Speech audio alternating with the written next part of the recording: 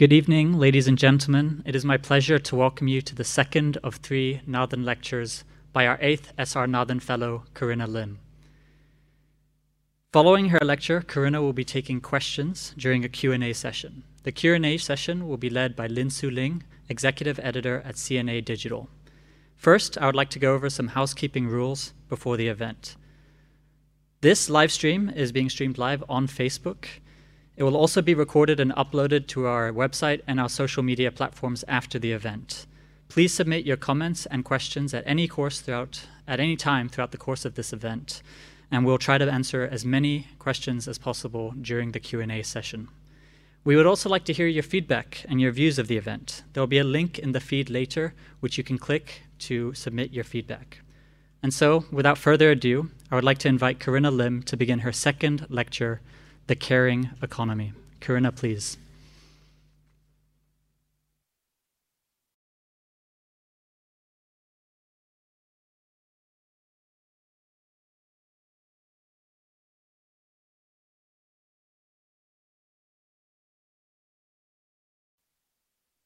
We, the citizens of Singapore, pledge ourselves as one united people, regardless of race, language, religion, or gender, to build a democratic society based on justice and equality, so as to achieve happiness, prosperity, and progress for our nation.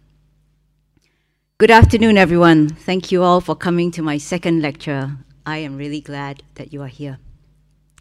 I'm happy to report that from my first lecture, my revised version of the pledge, which I just recited, incorporating gender, was well received by the media as a way of imprinting gender equality into our collective consciousness. I go further in this lecture to talk about our continuing project to build a just and equal society, to achieve happiness, prosperity, and progress for our nation, the second part of our pledge. Today, we zoom in on the issues of caregiving, work, fertility, aging, and gender. A big thank you to the people who left very positive feedback for Lecture 1.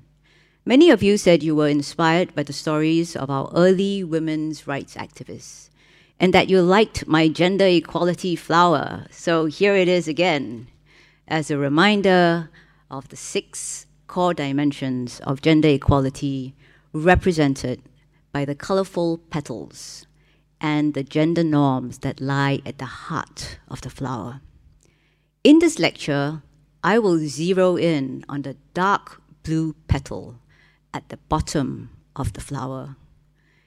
Equal distribution of unpaid housework and caregiving.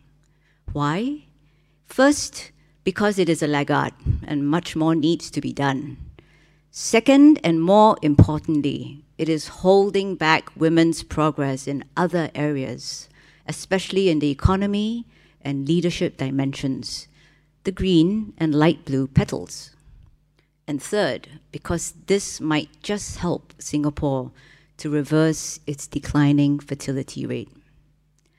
The main norm we have to change is this idea that men should be the primary breadwinner and women the primary caregiver of the family. Caregiving for our young and old is central to 3 important issues: our low fertility rate, women leaving the workforce prematurely, and care for our aging population. These are super important issues for Singapore, and I will be dealing with each of them in turn. Getting men to share the care more equally at home is part of the solution, and I believe many men are ready and want to do this. With the right laws and support from employers, we can make this happen. But of course, it takes more than gender equality in the family to support our family's caregiving needs. President Joe Biden, in the first 100 days of his presidency, released a massive infrastructural proposal that included family leave, investments in childcare and at-home care for the elderly and disabled, together with rebuilding crumbling roads and bridges. What was inspiring to me was the idea that childcare, elder care, cooking and cleaning were seen to be just as vital to the functioning of the economy as roads and bridges. Care work is infrastructure. What Singapore needs is a robust care infrastructure to support our families' care needs, both childcare and elder care.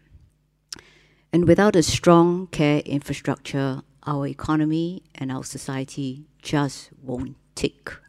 That's why I have titled this talk, The Caring Economy. First, let me start with a teaser for all of you.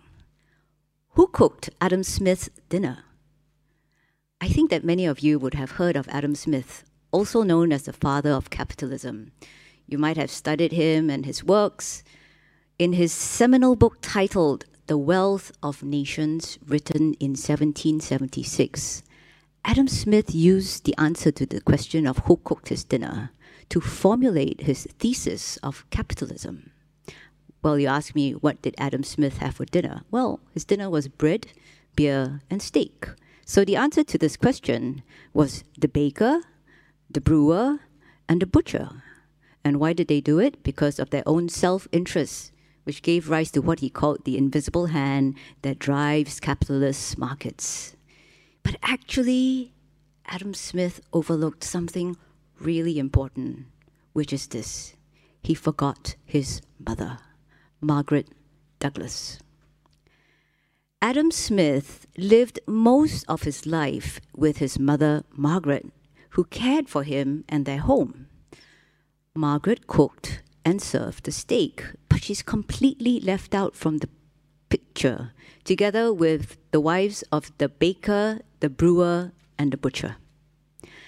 Unfortunately, this incomplete picture of how a capitalist society operates has become the paradigm of economic life. Family care work that is generally carried out by women doesn't get counted. And so it doesn't count. It doesn't count in the GDP and continues to be overlooked and undervalued by policy makers. Yet capitalism depends on this very work. Without people caring for the workers, the economy would collapse. We caught a glimpse of this when schools and childcare closed during the lockdown. Care and work then collided under one roof, people's homes. Without childcare, parents were struggling to get anything else done with their kids at home. Many men also realized for the first time how much caregiving and housework their wives were doing on top of their paid work. The point is, if we don't see the caregiving being done because we are outside working or it is taken care of by someone else, we may just not realize how much work there is and how important it is. The undervaluing of family care is very much at the heart of this lecture. Next, let me move to the topic of Singapore's abysmally low fertility rate. Singapore's total fertility rate, or TFR, is today at an all-time low, 1.10 children per woman. Replacement rate is 2.1. All developed countries have gone below 2.1, but not as low as us. Lower fertility rate isn't necessarily all bad. It's partly a signal of how women and men are finding fulfillment in other areas beyond raising a family. But our TFR at 1.10 is considered to be dangerously low. Look at the slide, which our then DPM, Teo Chee Hean, presented to Parliament in 2013. The TFR then was 1.2, slightly above what it is today. And this slide shows that in just 2 generations, we will have 1/3 of the Singaporeans that we have today. So this is why TFR is an existential issue for Singapore. The main concern to address is this: how do we support the people who want kids to fulfill their parenthood aspirations? The government's 2016 Marriage and Parenthood Survey showed that 92% of married couples would like to have at least 2 kids. 37% did not achieve their ideal. And this is despite the government efforts to support and promote marriage and parenthood. There are also people who have decided not to get married, right? Or they are, they're not attracted to get married and have kids, right? So we are also concerned about that group of people.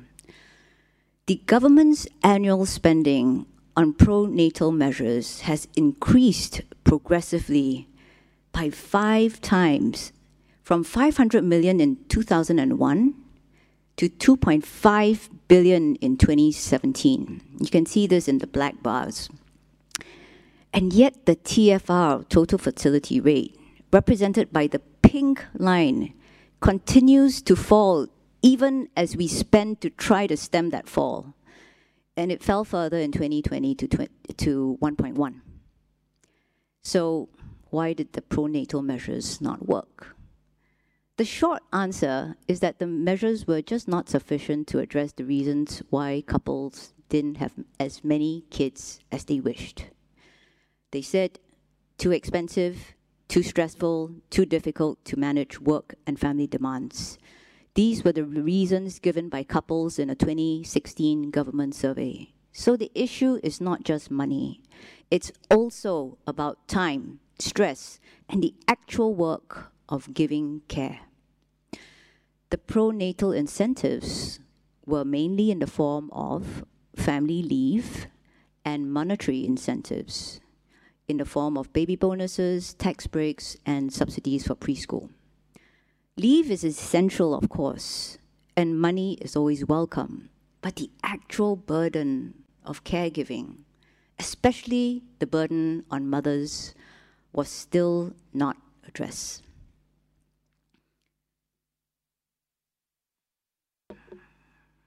Let me take a sip of water.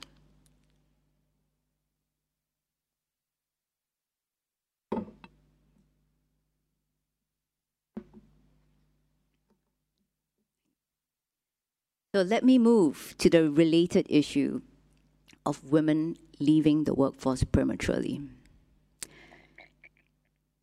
As I said in the last lecture, girls have overtaken boys in education. Girls do better in schools and on average have better educational qualifications.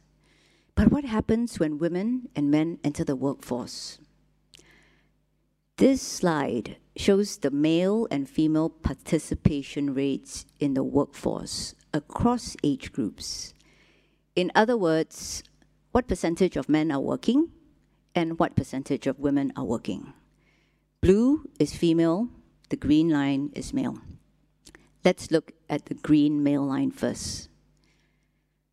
What we see is that between the ages 25 to 54, close to 100% of men are in the workforce. They start retiring in their mid-50s. Now look at the blue female line. Behaves very differently.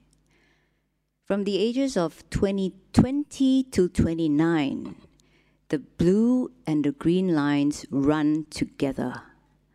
Women no different from the men. And then the blue line peaks at about 90% in the 25 to 29 age group. And from 30 to 34, it starts to go downhill.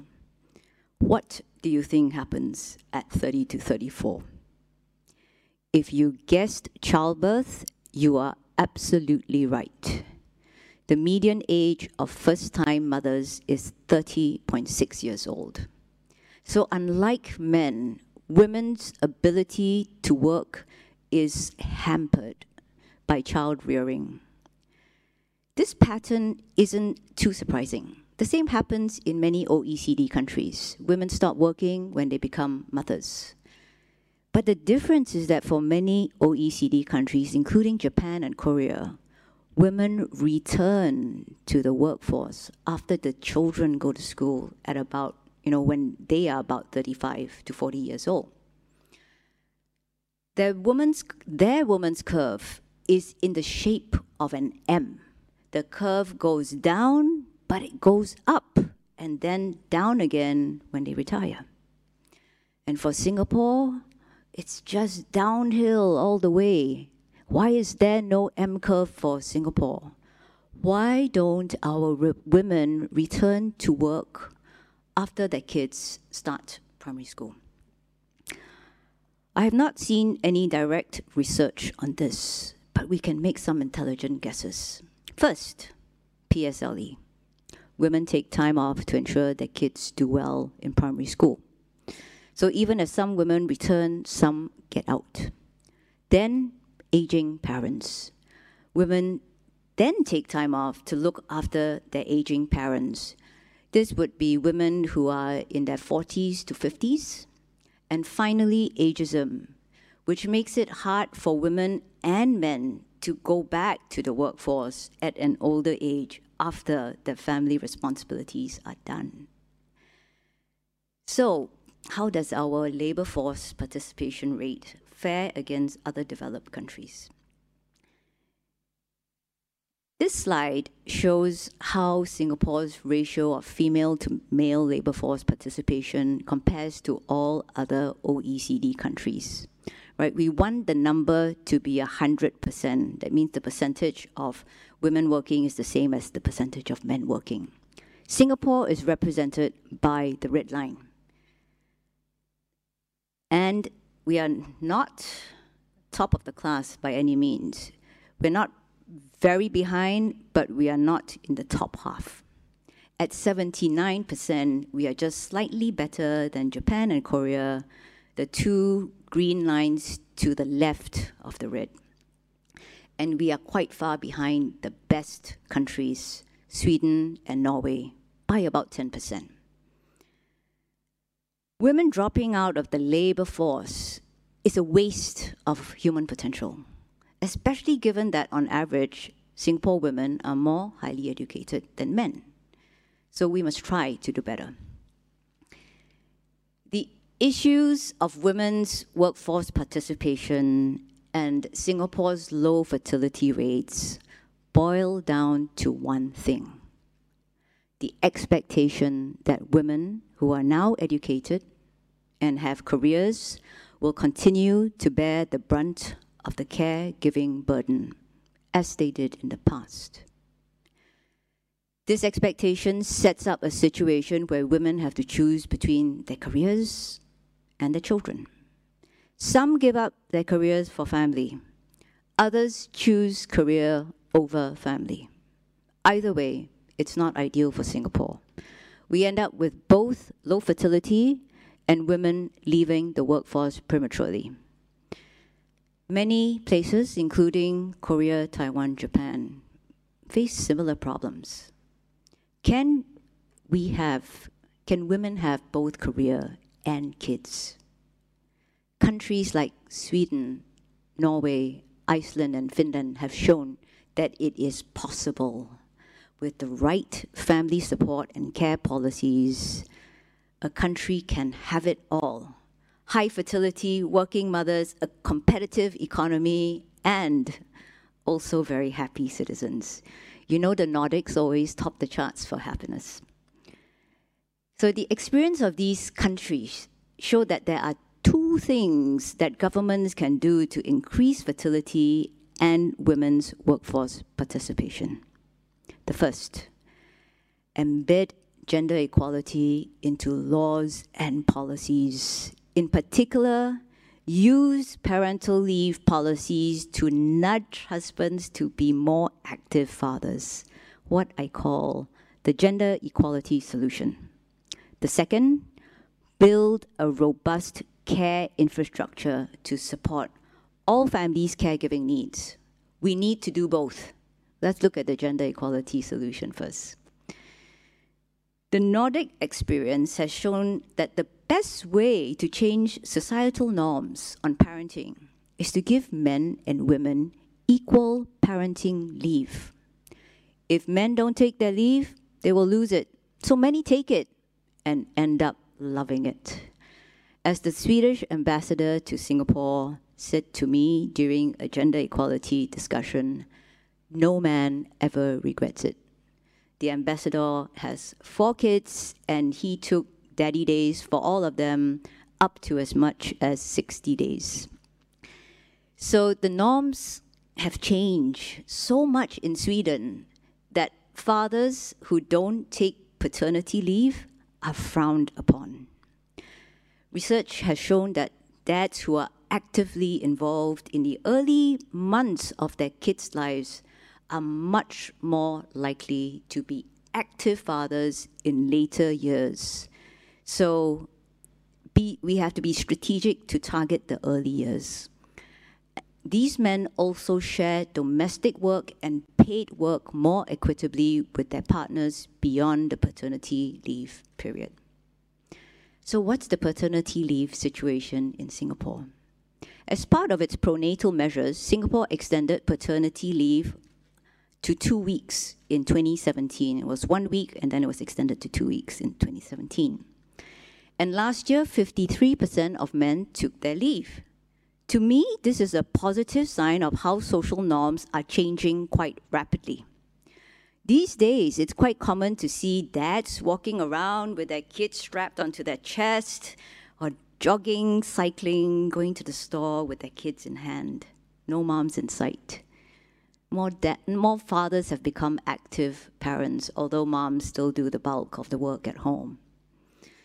This particular pronatal strategy is definitely worth pursuing because it benefits families directly and also creates a more gender equal and pro-family culture in the long run. Now, 2 weeks paternity leave was a good start, but I think of it as a pilot. It is insufficient for fathers who really want to be equal parents. How much can a person do in 2 weeks? That might just be enough time for fathers to get the hang of things. It's really not so easy to be supporting baby and your wife during this period, and it does take some time to understand what the role is. So that's like orientation. We see companies like Aviva, Diageo, and HP voluntarily giving 4 months paternity leave to their male employees in Singapore. They understand that this is what their male employees want, and it is a good way to attract and retain talent. I also spoke to 2 parents, Ken and Liz, about their experience with paternity leave, early parenting. Ken is the father of a 10-year-old boy. He shared his parenting experience about why men should have longer paternity leave. He said to me, "When I became a father, I relished being a freelancer because I had flexible hours that allowed me to spend a lot of time with my son and assume my rightful half of childcare duties." At the same time, I wondered about other fathers who had full-time jobs, but only scant paternity leave. I know that even if I was working as a full-time employee in a company, I would want to have as much paid leave for childcare as any new mother. My body, unlike my wife's, did not need physical healing and regeneration for breastfeeding after my son's birth. Therefore, it was all the more important to me that I could do the diaper changing, share in the sleepless nights through bottle feeding, and as my son grew older, spend as much time with him as possible. Today, Ken enjoys a wonderful relationship with his son. He tells me, in many ways, my son is as close to me, if not closer, than to his mom. Sometimes when he's troubled, he'll come to me first. He looks to me for comfort and play, but also for the conventional mom things, preparing food, sending him to soccer classes, story and bedtime routine.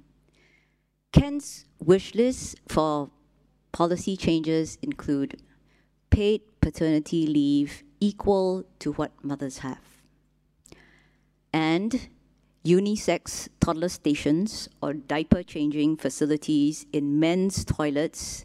He's had to change his son on top of a wet-wiped toilet seat too many times. Liz is the mother of a 5-month-old baby. She's my colleague. She shared the importance of having the support of a partner. She says, one obstacle I face is the unequal amount of parental leave that my partner and I have. As he only had 2 weeks, I gave him my shareable month. So he had a total of 1.5 months, and I had 3 months. I had a condition where I feel a burst of negative emotions right before breastfeeding. And having my partner's presence at home at that time was really helpful for me to cope. My partner had to return to work during my maternity leave, which meant I had to do things like lifting the baby out of the cot myself, going against my physiotherapist's advice to not exert myself 3 months post-C-section. Now, while not every man is ready to take more than 2 weeks of paternity leave, our policies should support those who are keen to do so.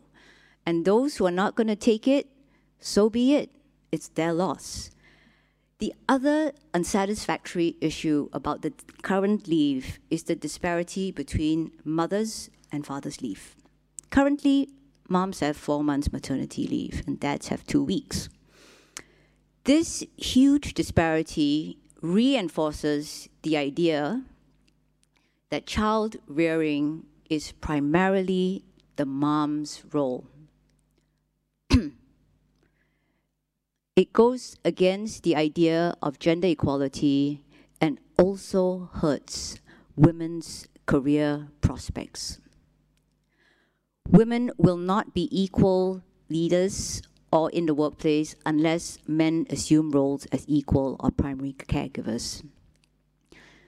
So the Gender Equality Review presents us with a wonderful opportunity to update our paternity leave provisions.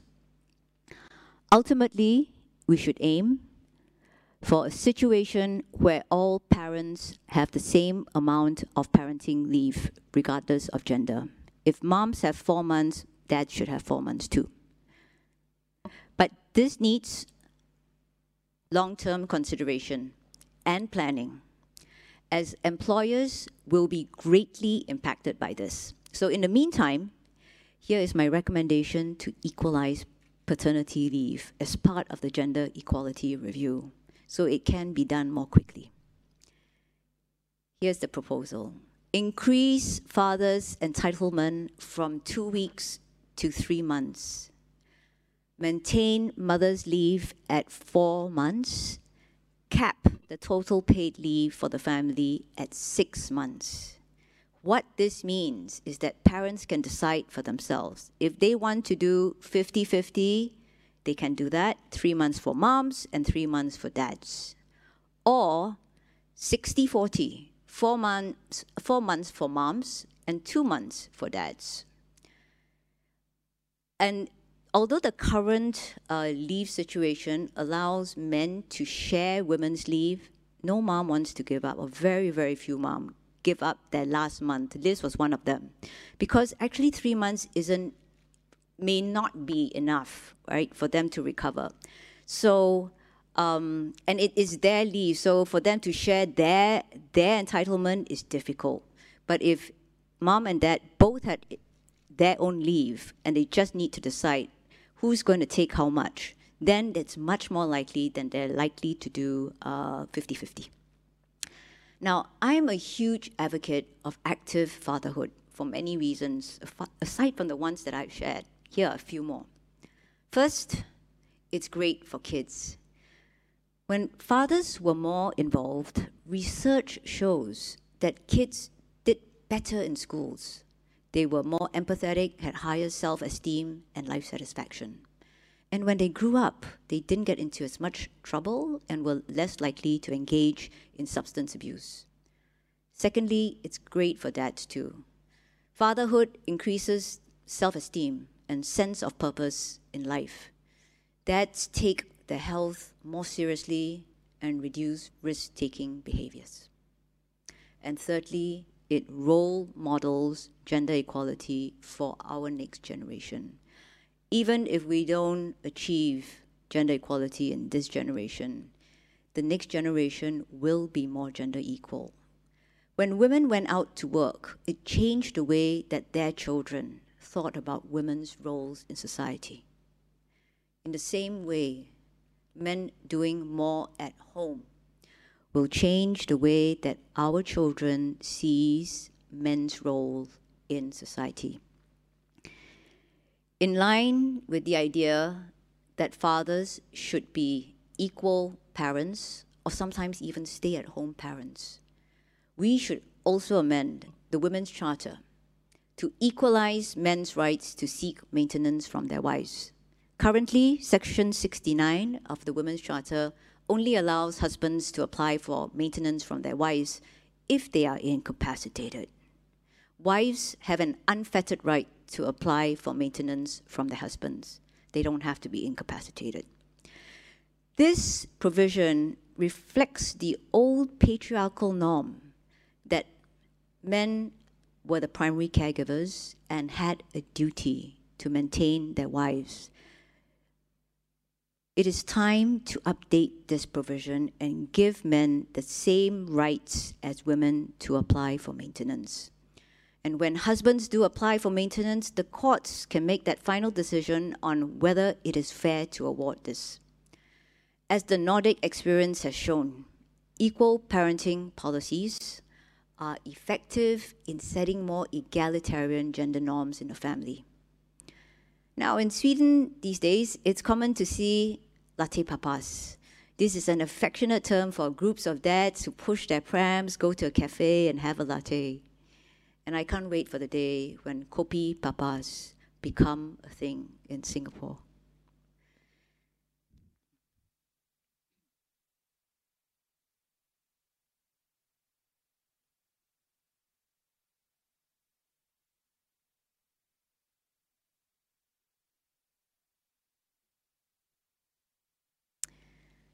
Let's move on to the second solution, building a robust care infrastructure to ease the burden on women.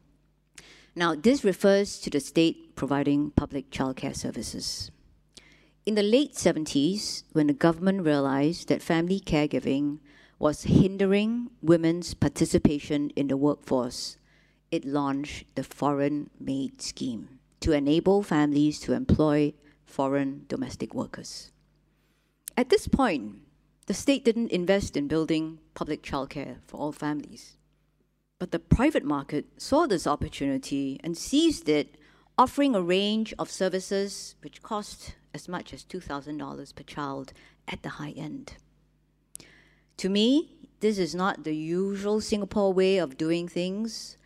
Our excellent social infrastructure in education, housing, healthcare, and transport has been the cornerstone of our economic success. The state provided high-quality flats, facilities, and services to ensure that the basic needs of all Singaporeans were met. The private market exists, but it's secondary. Why didn't the government, at first instance, not invest in building a strong childcare infrastructure in the same way that it built a strong education system? And why did the government start aggressively building the childcare infrastructure only after 2012, less than a decade ago, when it has been desperately trying to increase total fertility rates for more than 3 decades? Why was there a delay of 20 years to build childcare? I've been researching and pondering about this in the last few months, and in my analysis, there are 3 reasons for this. Let's go back to the Adam Smith story. Unpaid care work is overlooked and undervalued in our capitalist system. Male decision makers especially may not realize how important childcare is for women to work. Lack of childcare doesn't impact men's work as much as women's. Second, patriarchal thinking. Women are supposed to do the housework and take care of the family. That's the patriarchal idea. So if women can't handle those duties, then pay another woman, a migrant domestic worker, to do this for low wages. No need to provide public services. And the third reason is an elitist or eugenic way of thinking. Our early leaders, in particular, Prime Minister Lee Kuan Yew, was fixated on the elitist idea that intelligence is an inheritable trait. So this idea led the government to introduce the Graduate Mother Scheme in 1984 to incentivize graduate moms to have kids. Under the scheme, children of graduate mothers got priority admission to schools. The moms got tax breaks. But on the flip side, low-income and poorly educated couples were discouraged from having kids. They were paid $10,000 to stop at 2 kids. This Graduate Mother Scheme was so unpopular, it was reversed the next year. However, this elitist way of thinking didn't go away. Since the government was not keen for less educated families to have more kids, there wasn't a need to provide childcare for them. Better off families could afford their own domestic workers and to pay for private childcare. Private solutions may seem very attractive. It saves the government from having to take on the burden of managing or providing these services. However, relying on the market to provide solutions to fulfill basic human needs like childcare is deeply concerning as it increases social inequality. Certainly, in AWARE's 2018 research report, Why Are You Not Working? The lack of accessible preschool was one of the reasons why low-income mothers were not working. It is only in 2013 that the government really focused its attention on childcare provision when it set up the Early Childhood Development Agency, ECDA. Since then, the state has made great progress in building the preschool infrastructure, including improving the quality of preschool services, making it more affordable and accessible, creating the Kids Start program to support the healthy development of kids from low-income families. Families who now earn less than $2,500 a month can pay as little as $3 a month for full-day childcare after subsidies. And in 2017, Prime Minister Lee Hsien Loong announced that the government will double its annual spending on the preschool sector to $1.7 billion in 2022. A heavy investment, but worthwhile and necessary, said PM Lee. So from this graph, you can see how Singapore has increased its annual spending on preschool by about 5 times from 2012. From 360 million, it went up to 1.7 billion a decade later. And the latest indications are that government-supported preschool will be able to meet at least 80% of families' needs by 2025. That's the Singapore way. We had a late start, and there's still some catching up to do. So let me go back to my colleague Liz, right, who shared also about her search for infant care. Even as I speak, Liz is desperately searching for infant care for her 5-month-old baby because she wants to go back to work. She's anxious and stressed as she's used up all of her maternity leave, yet she can't get back to work until she can get full-day infant care for her daughter. She's been on the waiting list of 10 nearby preschool centers. She would go on more, but this is the maximum number of waiting lists that she's allowed to be on. Her family monthly household income is about $7,000. Sparkle Tots is the most affordable center. After subsidies, it will cost the family $480, about 7% of the income. One other center has space in September, 5 months from the time she applied, but they are higher end and charge $960 per month. That's 13% of the family income. It's actually beyond the couple's budget, but they may have no choice. So many couples today face this predicament with securing infant care, availability, and cost. Hopefully this situation too will get better by 2025. Now, aside from providing more affordable preschool places, there are other urgent priorities to work on. First, we don't have enough childcare teachers as the pay and recognition aren't great. Second, childcare fees are still much higher than primary school. The lowest rate for full-day care, right, and this is not infant, but childcare, is about $300 compared to primary school fees at $15. Also, the fees should not depend on whether the mother is working or not. Currently, the case is that working mothers pay a lower fee. It is ironic because, it is because childcare was designed originally as a scheme to support working mothers.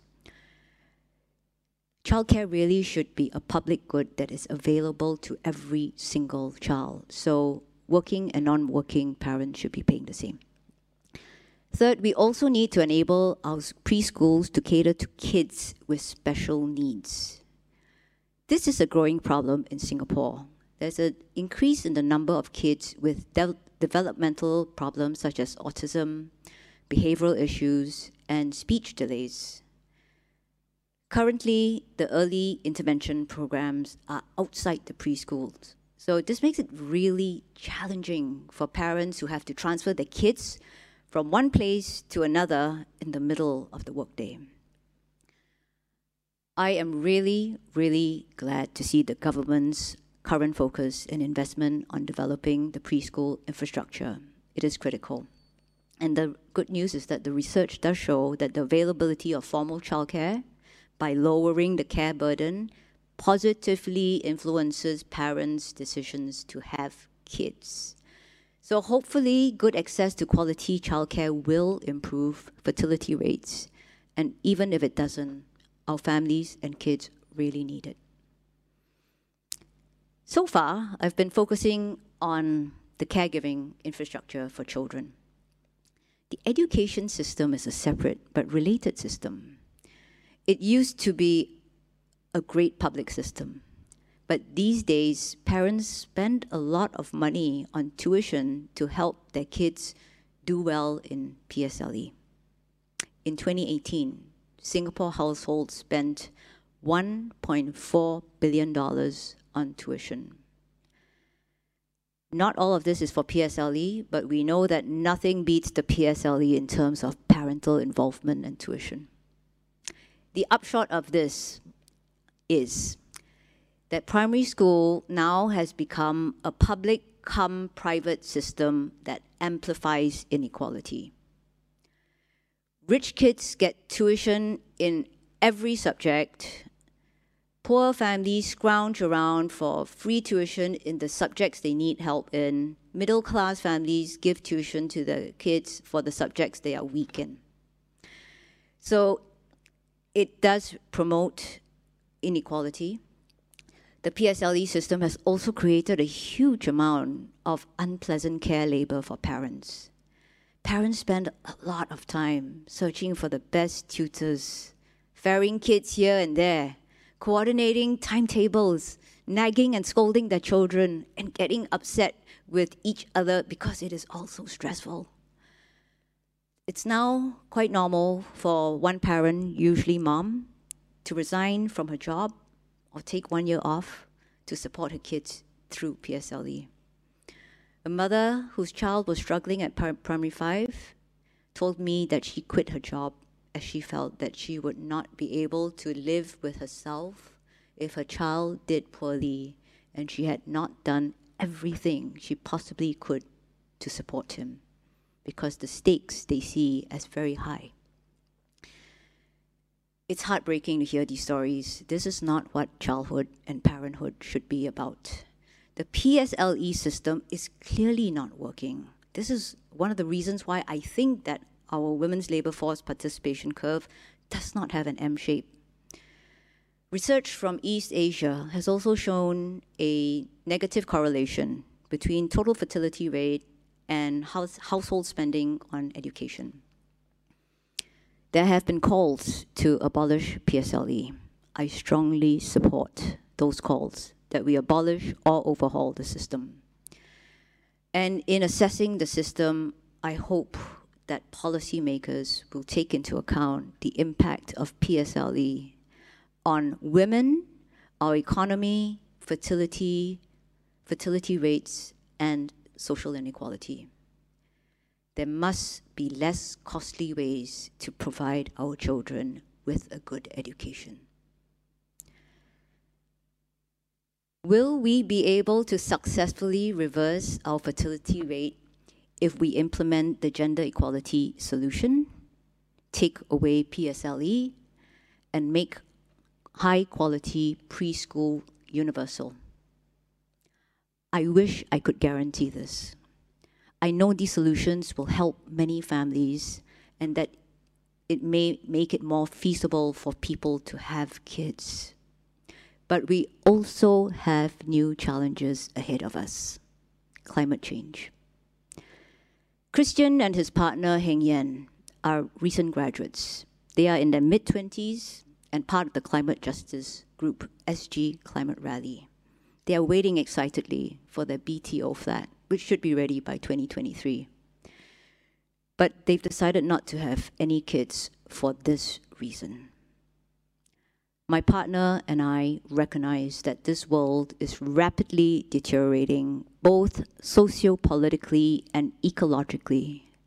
The science shows us that we are teetering on the edge of no return, with more diseases, natural disasters, and unpredictable changes on the horizon. Recognizing this reality, the conversation around having a child becomes quite non-negotiable for us. We cannot knowingly bring a child into this literal and metaphorical burning world. Even though it sounds somewhat depressing, it is important to know what some members of the younger generation are thinking and to hear their concerns. Singapore and the world has to really think about how people can thrive without overburdening our planet, without having to rely on economic models that are dependent on population growth. It is ironic I'm standing here and talking about how we can increase our fertility when population growth is actually one of the problems that have led to climate change. I hope that this will be the subject of another SR Nathan Fellowship. Let's move on to another topic, our aging population. Let me ask you a question.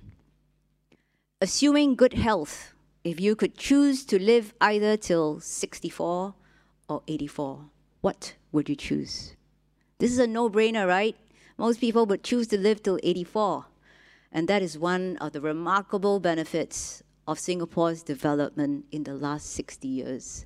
Singaporeans are living longer than almost any other nationality.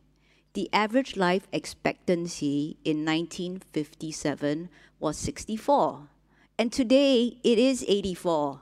We gained an extra 20 years lease of life. 84 years is the average life expectancy in 2020, which means that many of us alive today may live to beyond 90 years old. Our longevity is certainly something to celebrate and can be a huge boost to our economy. older individuals today are generally healthier and wealthier than those in past generations.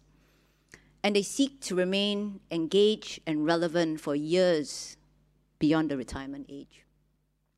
As you know from my last lecture, my feminist mother, Dr. Komaljit Soin, is 79 and still practices as an orthopedic surgeon. My real mother, June Lim, is also 79 and she still enjoys working as a housing agent. They both do more strenuous workouts than me. I tell them jokingly, when I grow up, I want to be like them. Older workers offer valuable experience and talent. They provide perspective, experience, stability, and through their insights, they can serve as mentors and role models to younger counterparts. I have been the beneficiary of many wiser mentors. Studies have found that the productivity of both older and younger workers is higher in companies with mixed-age work teams. Also, an aging population opens up new markets, as older people will have different needs. So if managed well, our aging population may indeed be our only increasing natural resource. But usually, when people talk about aging and our aging population, it's with a sense of dread, apprehension, and anxiety. The images that we associate in our mind with aging are those of illness, disability, vulnerability, and the sacrifices and burden of caregiving. When we think about the aging of our older relatives, we worry about the impact it may have on our lives if they should fall sick or become disabled. Will we be able to cope with our own families, our jobs, and caregiving? Do we have to change our living arrangements? Can we afford the care that our loved ones need? In short, the aging population offers both opportunities and challenges. Here's the thing though. We can only reap the benefits of the gifts of longevity if we have a strong care infrastructure to support our aging population's needs. In other words, we need to meet the challenges before we can benefit from longevity. But more than that, if we fail to meet the challenges, longevity becomes a liability for our economy and society. So the stakes are high. Meet the challenges, get a bonus. Don't meet the challenges, not just you don't get the bonus, it becomes a liability. So it's a bit different from children. With children, if we don't have a strong care infrastructure, not enough support, people just won't have babies. With older persons, that is not an option. Many of us have two parents, and we have no choice, and we would want to care for them. So if our parents are unable to cope on their own, and if we have to, we will make other adjustments, like give up work at 50. This then leads to further problems down the road for caregivers and society.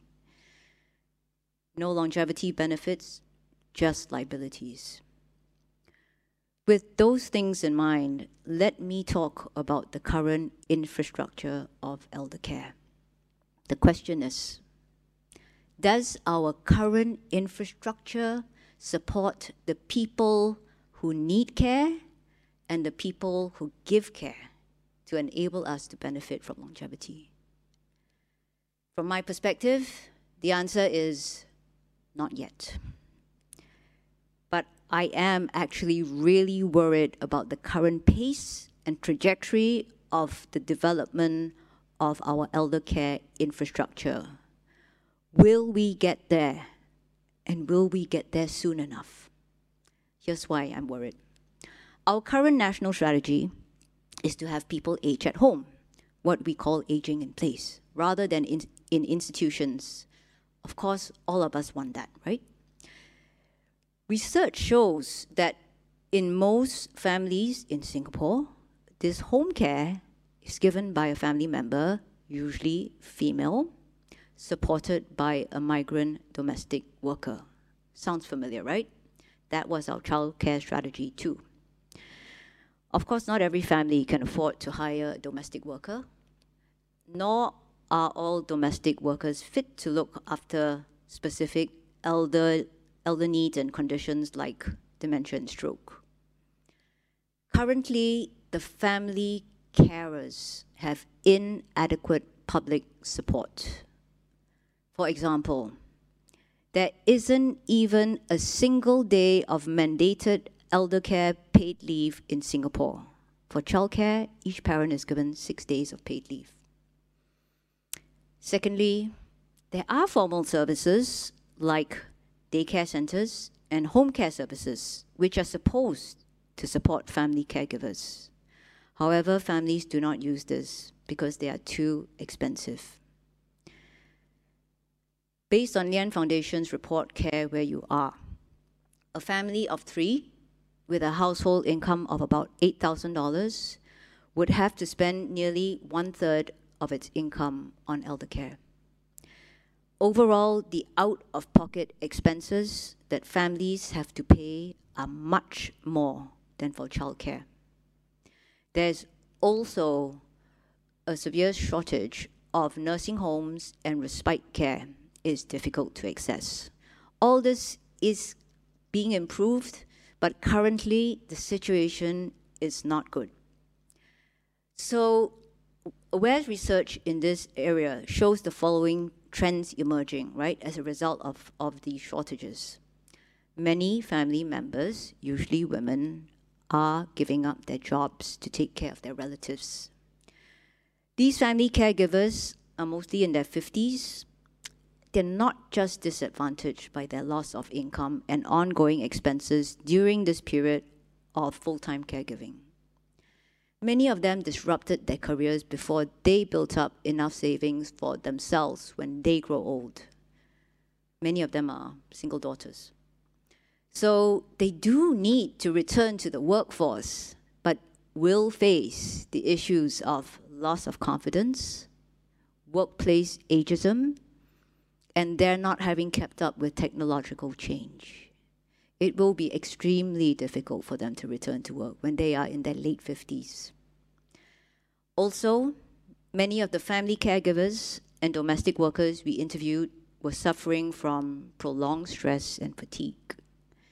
4 hours of sleep every night on a prolonged period is exhausting. Many exhibited signs of caregiver burnout. Once again, we undervalue care and are not investing enough to build a robust elder care infrastructure. In the case of elder care, I think there might be also ageist biases in society, that elders are over the hill and economically provide poor returns on investment. Some people think if money is limited, invest in kids and compromise elder care. If you did think this, I hope that my earlier statements have shown why we need to invest in both for our economy to reap the benefits of our human capital. If we don't do this, our economy and workforce will suffer. And when I say build a care infrastructure, I don't mean that it has to be a HDB model where the government owns everything. The private sector will have a role to play, but the government must be involved to oversee, fund, manage as necessary to ensure that the services are universally accessible to all. So it could be like our education model or childcare model.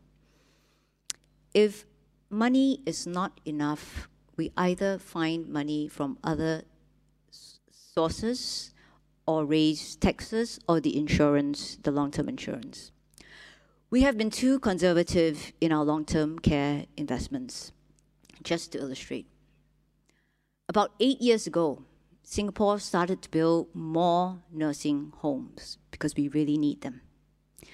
There were calls from the public to provide single or twin rooms. And in the end, the government decided on dorm-style layouts of 6 to 8 beds. Here's a photo of the nursing home. What do you think? Would you like to spend your last years here or put your parents in this nursing home? Some people that I showed this photo to thought this was a hospital. I have not found anyone who would like to spend their last years here if they had a choice. It seems short-sighted to try to save money and build dorm-style nursing homes that people are averse to. With this as the only other alternative, family caregivers feel they have no choice but to take care of the seniors at home, even when they are not in the best position to do so. So I strongly, strongly urge the government to review its approach to long-term care. There is a lot at stake for the economy and our society if we don't invest enough and soon enough to support our family caregivers. It takes time to build up affordable home care services, center-based care, nursing homes, paid leave, and a much wider array of residential options. So we should start investing more now and not scramble to do this 10 or 20 years down the road, as we did with childcare. It may call for more taxes, but perhaps people will accept the need for higher taxes if they understand how they and their families can benefit. More funding in this area also offers opportunities for the marketplace to innovate technological solutions and services.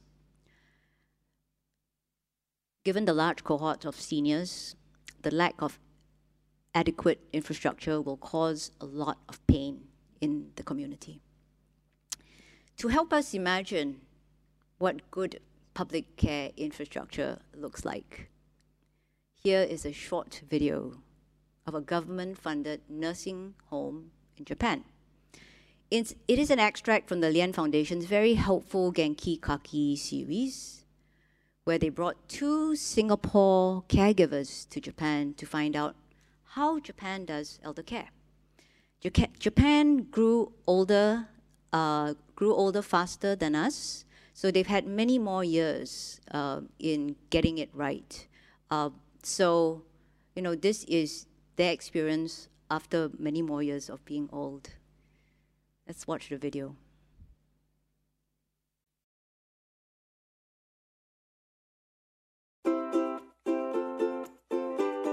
We arrived, we met Saito-san, who just briefly explained the place here. 森の風ではお年寄りがだんだん年を取られてくると状態が悪くなるのではなくて、我々のケアによってまた再びお年寄りが元気になっていくということを目指しています。山下さん、シンガポールからお客さんが来ました。いらっしゃいませ。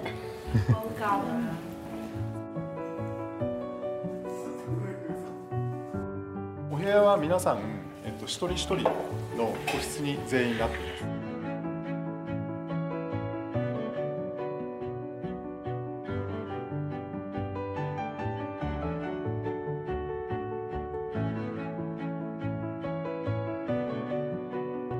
あとはやはり認知症でお体が不自由なんですけど、立って歩いてしまって転んでしまうような方もいらっしゃるので、そういった方にですね、身体拘束、体を縛ったりしないために、こういうセンサーを内蔵してます。こちらの施設ではどんな状態の方でも必ず昼間はこちらのトイレに座っていただくようにしています。I think the other big difference I find between Singapore and Japan, not just the staff, but even the residents appear to be a lot happier and friendly towards each other. She was singing away, she was tapping her hands on her thigh to the rhythm, so I think she's a very happy, contented person. Although she's got no family, and it must be something that the home has done to cheer her, for her to forget her loneliness or, you know.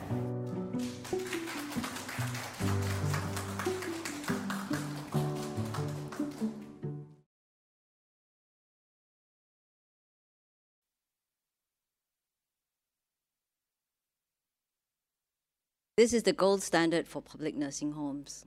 Very high quality and professional, and inspires confidence that seniors will be treated with dignity and comfort. That's what I imagine good quality long-term care should look like.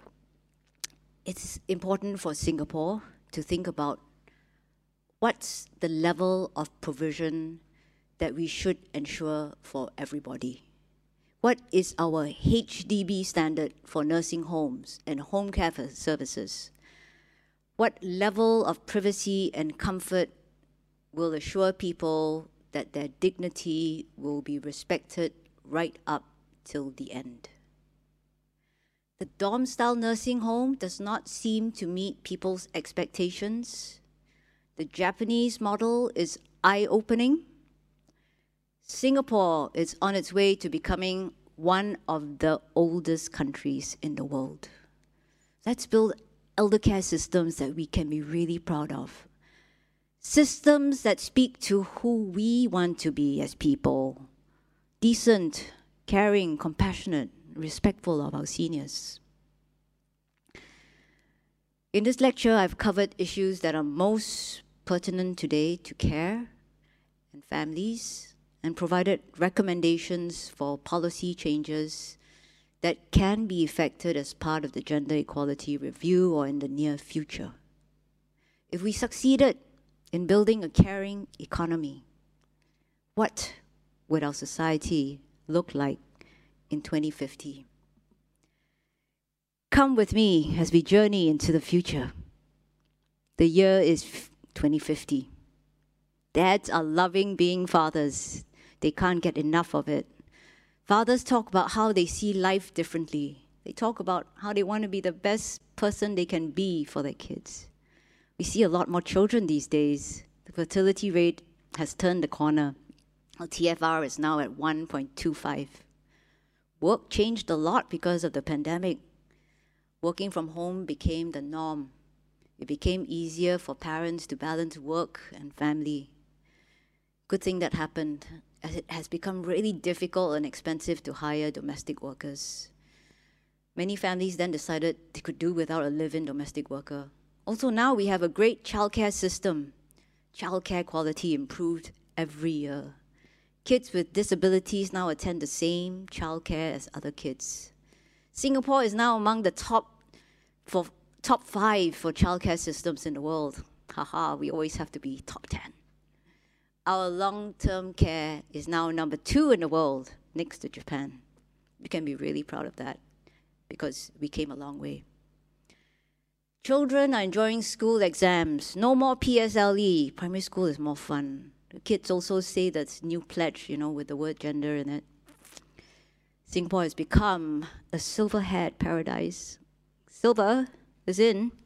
Silver hat, men and women everywhere, economically active, contributing in many ways, from the cabinet to the boardroom, malls, fast food counters, and new community centers. Also, the government did a great job in making it easy for seniors like me to travel everywhere easily and for free. Their project to make Singapore a silver hat paradise worked really well. I wrote this from my HDB studio apartment in the Yishun HDB retirement village. Many of my friends also moved here as well. It's great because we can look out for each other. So that's what I see of the Singapore of 2050. Do you think this is possible? It's important to be able to dream of the society that we want for ourselves. Now let's all work to make that dream come true. This brings me to the end of my second lecture. It's been a journey writing this paper, and at the end, I found myself left with one final thought. That to establish gender equality as a fundamental value, we need also to establish care and compassion as values that define the Singaporean. I hope that this lecture has given you much food for thought and look forward to all your questions.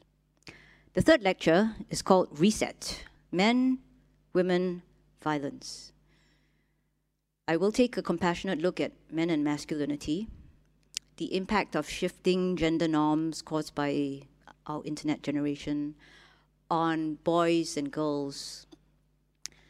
We'll look at domestic and sexual violence and what our various institutions, families, schools, workplaces, even national service can do to build a more gender equal, caring, and respectful culture. Thank you very much.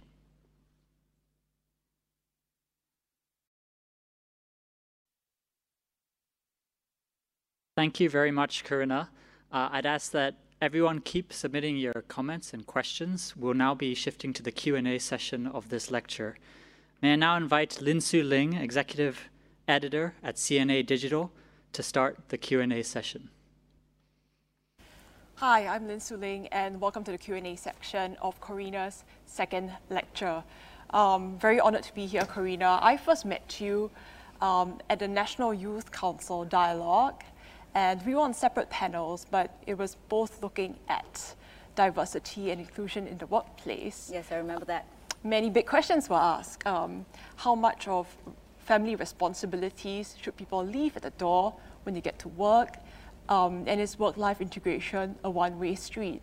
But that was in 2018, and a great deal has happened since then, not least a raging pandemic.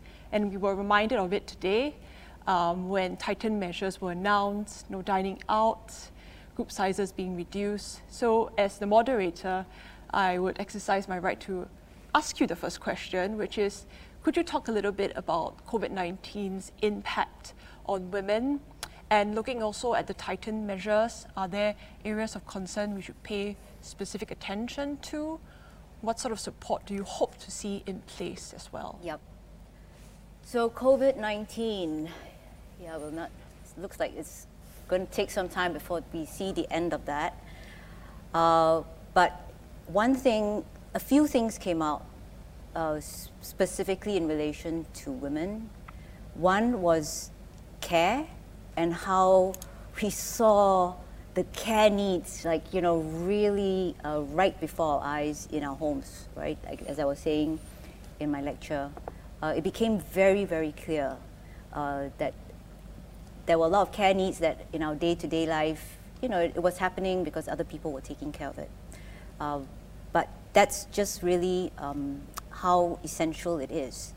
Now, it's interesting that things like childcare, elder care, are seen as essential services, but are not really treated as very important services. They don't even have a progressive wage model for these industries, for example. So the pay is quite low, right? Especially elder care. So we had a scheme where we would recruit and train women for childcare and elder care. A lot more people took up the childcare work than the elder care because of the pay. Right? So one is we will see these care needs again intensify, and parents may have to be, if we are in lockdown again, it will be a repeat of that situation. Maybe it's better the second time round because we already know what to expect, right? But we will see those care needs really intensify and emerge, and parents will struggle in their homes. The other thing we saw was domestic violence. Sharp rise in our helpline calls on domestic violence, as people were, domestic violence is about domination and power and control. And so when people could not get out of their homes and everyone had to stay there, and maybe the stress was high, it just gave rise to a lot more domestic violence, right? So we could expect that if we have another lockdown.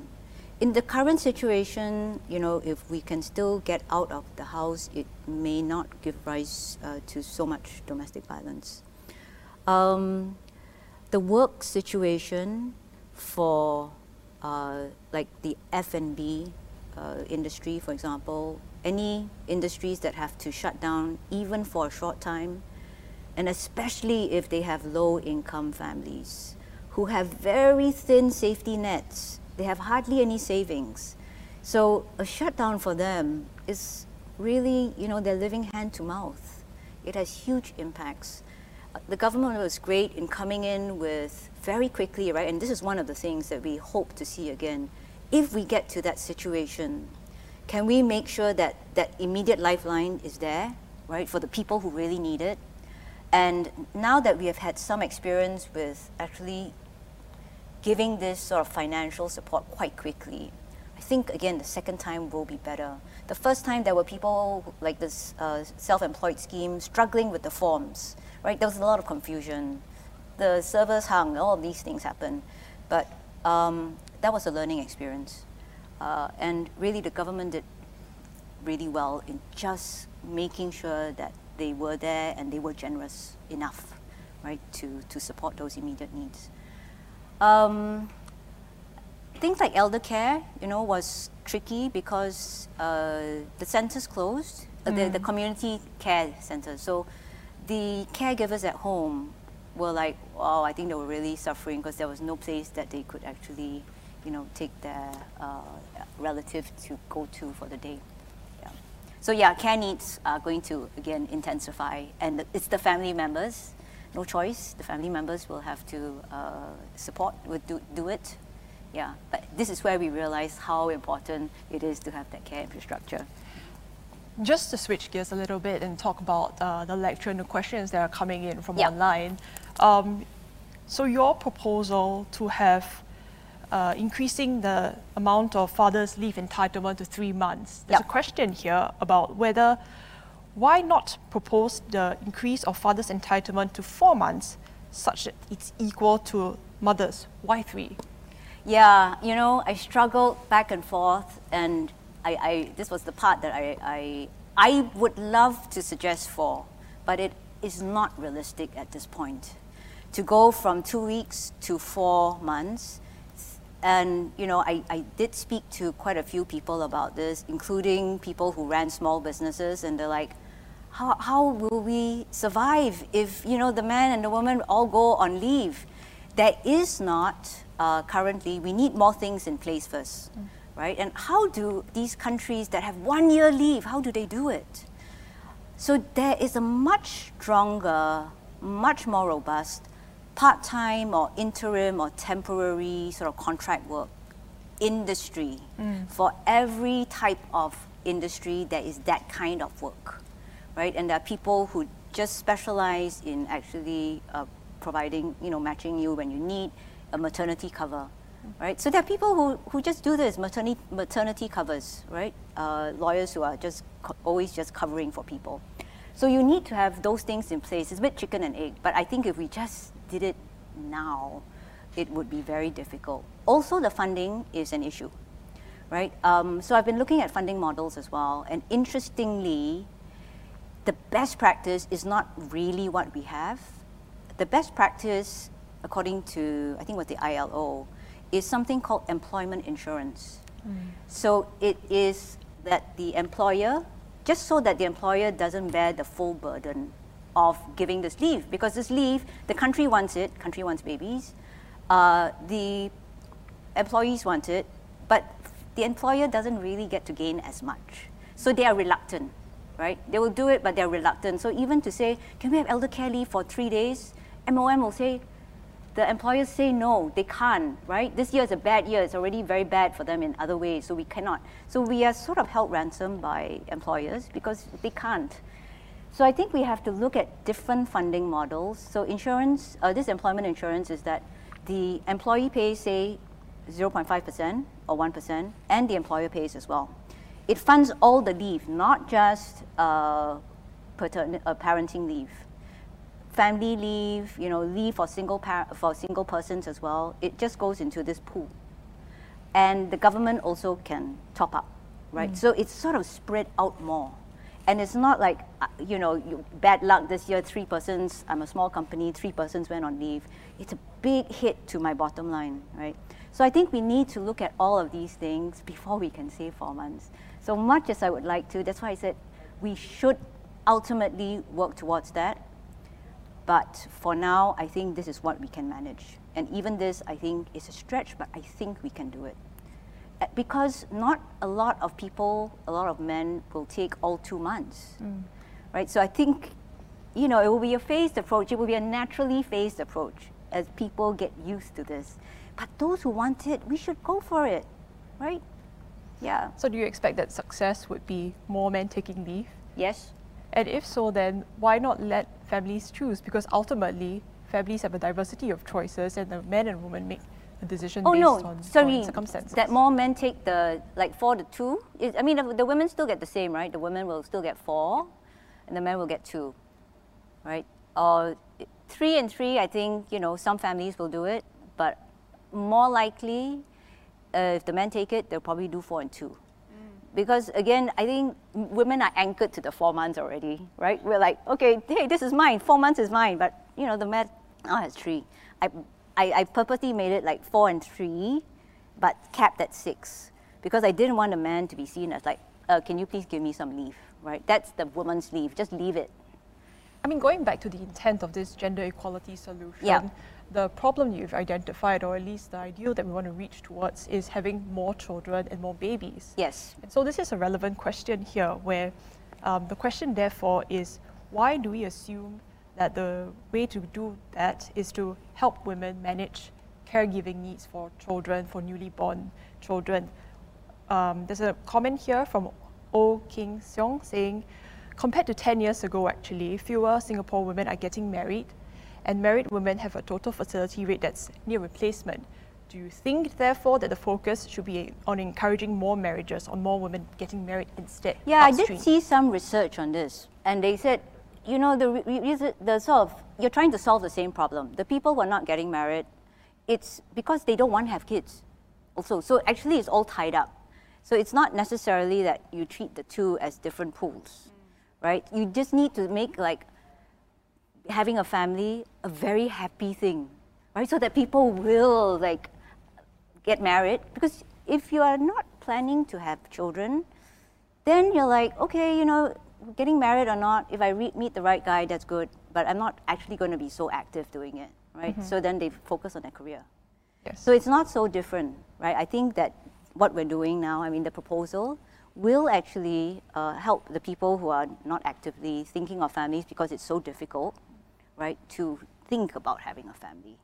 So it's 2 pieces of the puzzle.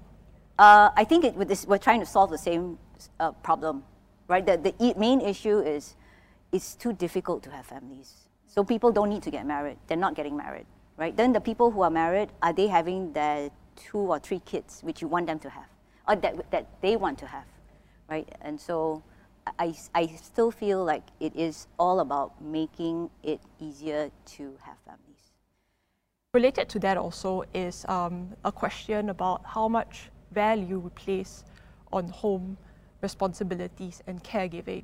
So a related question here comes from Madilha Abda, and she asks, should housewives be compensated for household and caregiving work, which she says is essentially unpaid labor? Yep. And how feasible do you think such a policy would be in Singapore? Yep. This one is quite a contentious one in relation to childcare, I feel. Why is it contentious? It's okay, some Nordic countries have done it. It's contentious because we actually do want to encourage women to work, because there are many benefits to being able to, you know, go out there, work, build your networks, build your skills, all of that. It's a better position for the women at the end of the day. And so some of the countries have found that if we give this caregiving allowance, then more women actually just stay at home, which makes them maybe less equal, right? It weakens the whole positioning. I feel differently about elder care, right? The women who are giving up work, they would not give up work, and they're giving up work at this point when they actually should be building their savings. I feel that that group, we should seriously consider this proposal, right? That there is a caregiver allowance. Because we should understand that if we don't do it now, we might have to do it later when they are 70 or 80 and they don't have money, right? So it's actually better to just support them now and recognize that they are doing something. If they weren't doing it, we would need more nursing homes, etc. We would need more infrastructure. But all of Singapore wants people to age in place. So as a society, I think we can actually have a justification for this. And the argument about, they should be working rather than staying at home doesn't so much apply to this group, right? They've already been working for a long time. So what do you make of the discussions last week in Parliament? This question came from our Facebook follower also. She asked us how in this week's debate there was an exchange of views on the Singer Act, as you recall, between DPM Heng Swee Keat and some members of the opposition. And there was a discussion about whether we should redefine infrastructure to include human capital and social policies. Right. So her question is, how would you respond to that? And would you make a case for the inclusion of caregiving in infrastructure spending? I'm not sure what the significance of making it in Singapore a part of the infrastructure expenditure, but I think caregiving is infrastructure, right? That is my thesis for my lecture. We have to treat it, and when I say infrastructure, I mean it is fundamental. Just like education is infrastructure to me, right? So yes, it is about services and it's about human capital. So yes, if that's answering the question, I'm not sure what the significance is though, if we say it is infrastructure. Does it mean it will have more money, right? But I think what's important is to see it as so fundamental to the health of our economy that we are willing to put more, invest more into it, right? Knowing that if we don't, the economy and the society will suffer. So of course, another way to look at it also is how much do we pay caregiving and roles that are considered feminine. This question comes to us from Sarah Tanning. She asks us, and her comment is due in part to what she calls the feminization of industries. For example, caregiving, education, hospitality. Do you think more needs to be done to address this refusal to give recognition in wages to what is essentially women's work? Absolutely, right? So if that's what it is, that we need to see it as infrastructure, this work is just so devalued, right? Why is childcare and worse, elder care so poorly paid? Why is it on the PWM, right? Even though we think of it as essential services. So I think there is a pattern of this. That's why I was trying to draw from our childcare experience to our elder care experience. We just see this, and it continues, this sort of undervaluing, right? But how do you square off the dilemma that could increase costs? Yes, it will increase cost. We have to pay for this.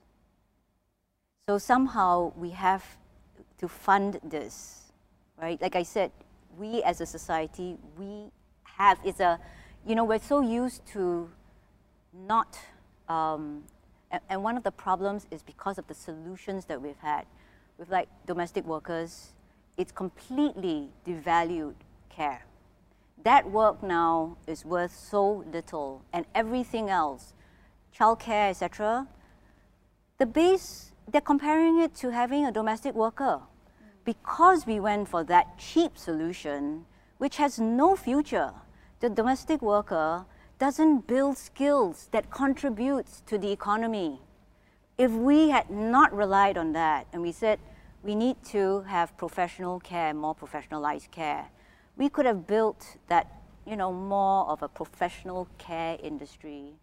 But now, we are a little bit hampered by the fact that we have very cheap sources of care. So a lot of things need to change.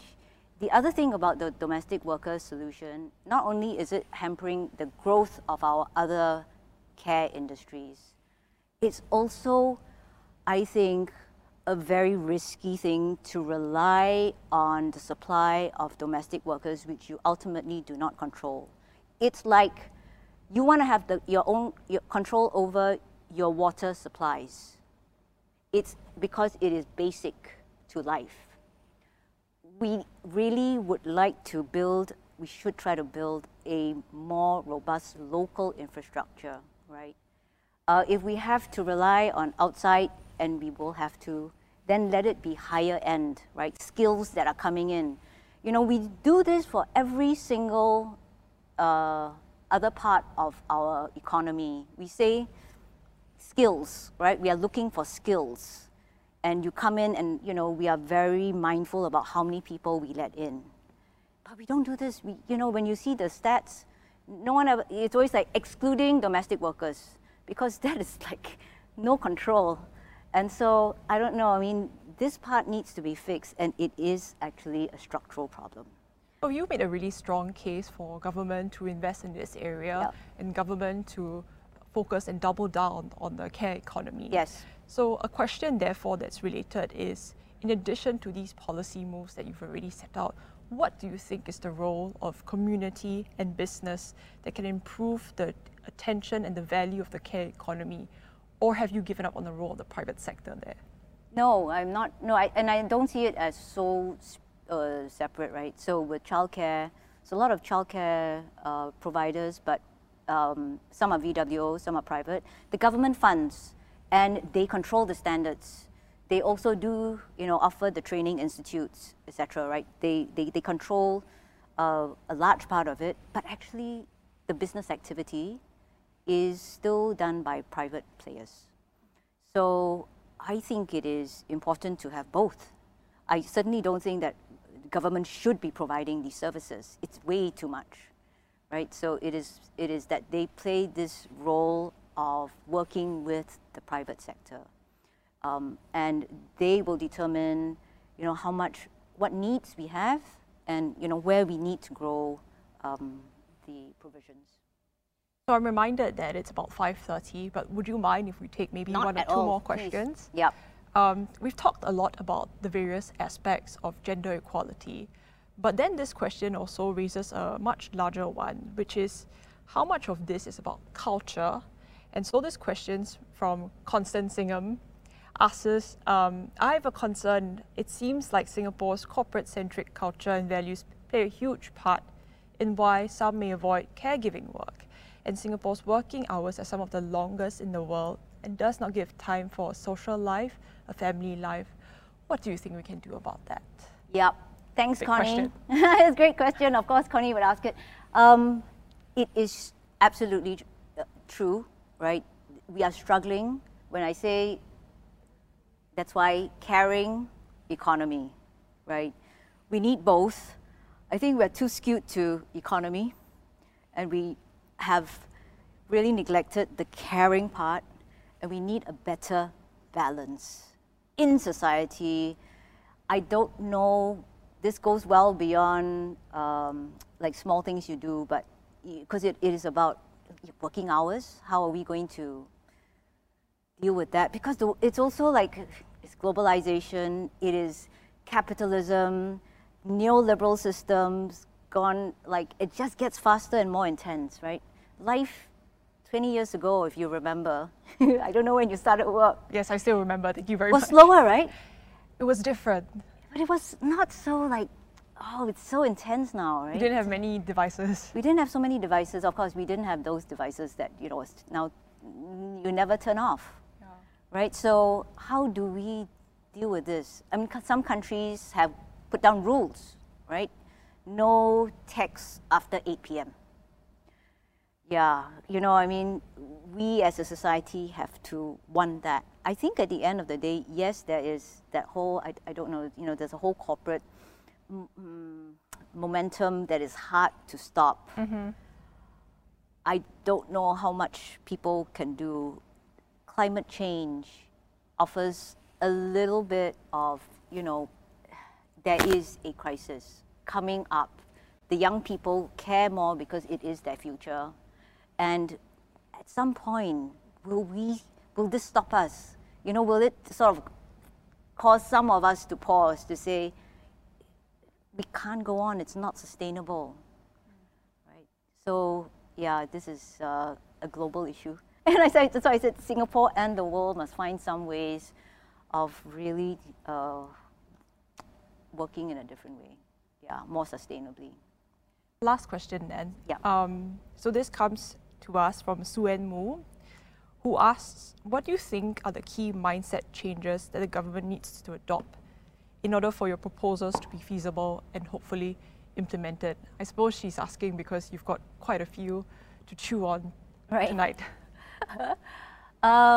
Key mindset change. I tried to, in a way, do this lecture so that I wasn't so radical in changing the way I think that the government works, which is it really is a very pragmatic government, right? So I've used that pragmatism. There's some limits to it, right? Just being pragmatic all the time.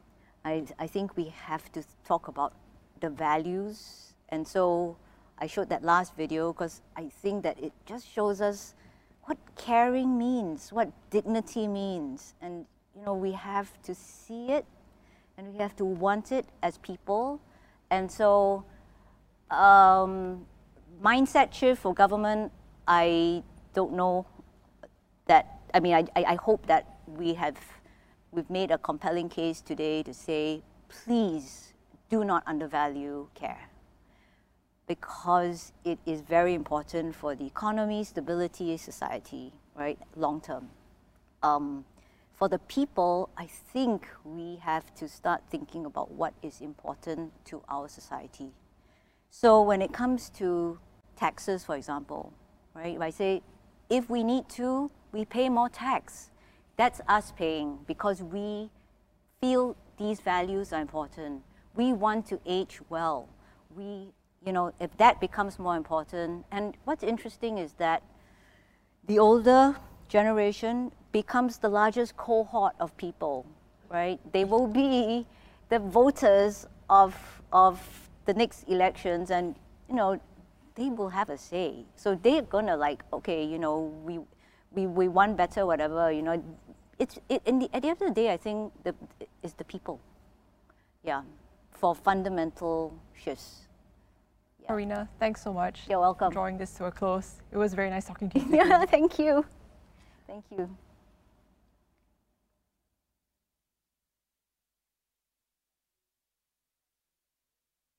We've come to the end of today's lecture. We would like to hear your feedback on the event. Please click our link in the Facebook feed to submit any of your views and feedback. Karina's third and final lecture will be titled Reset, Men, Women, Violence, and it will take place on the 24th of May, which marks the 60th anniversary of the passing of the Women's Charter. We hope to see you then, and details will be on our website and Facebook page. Thank you all for attending this afternoon's lecture, and have a good evening ahead. Thank you.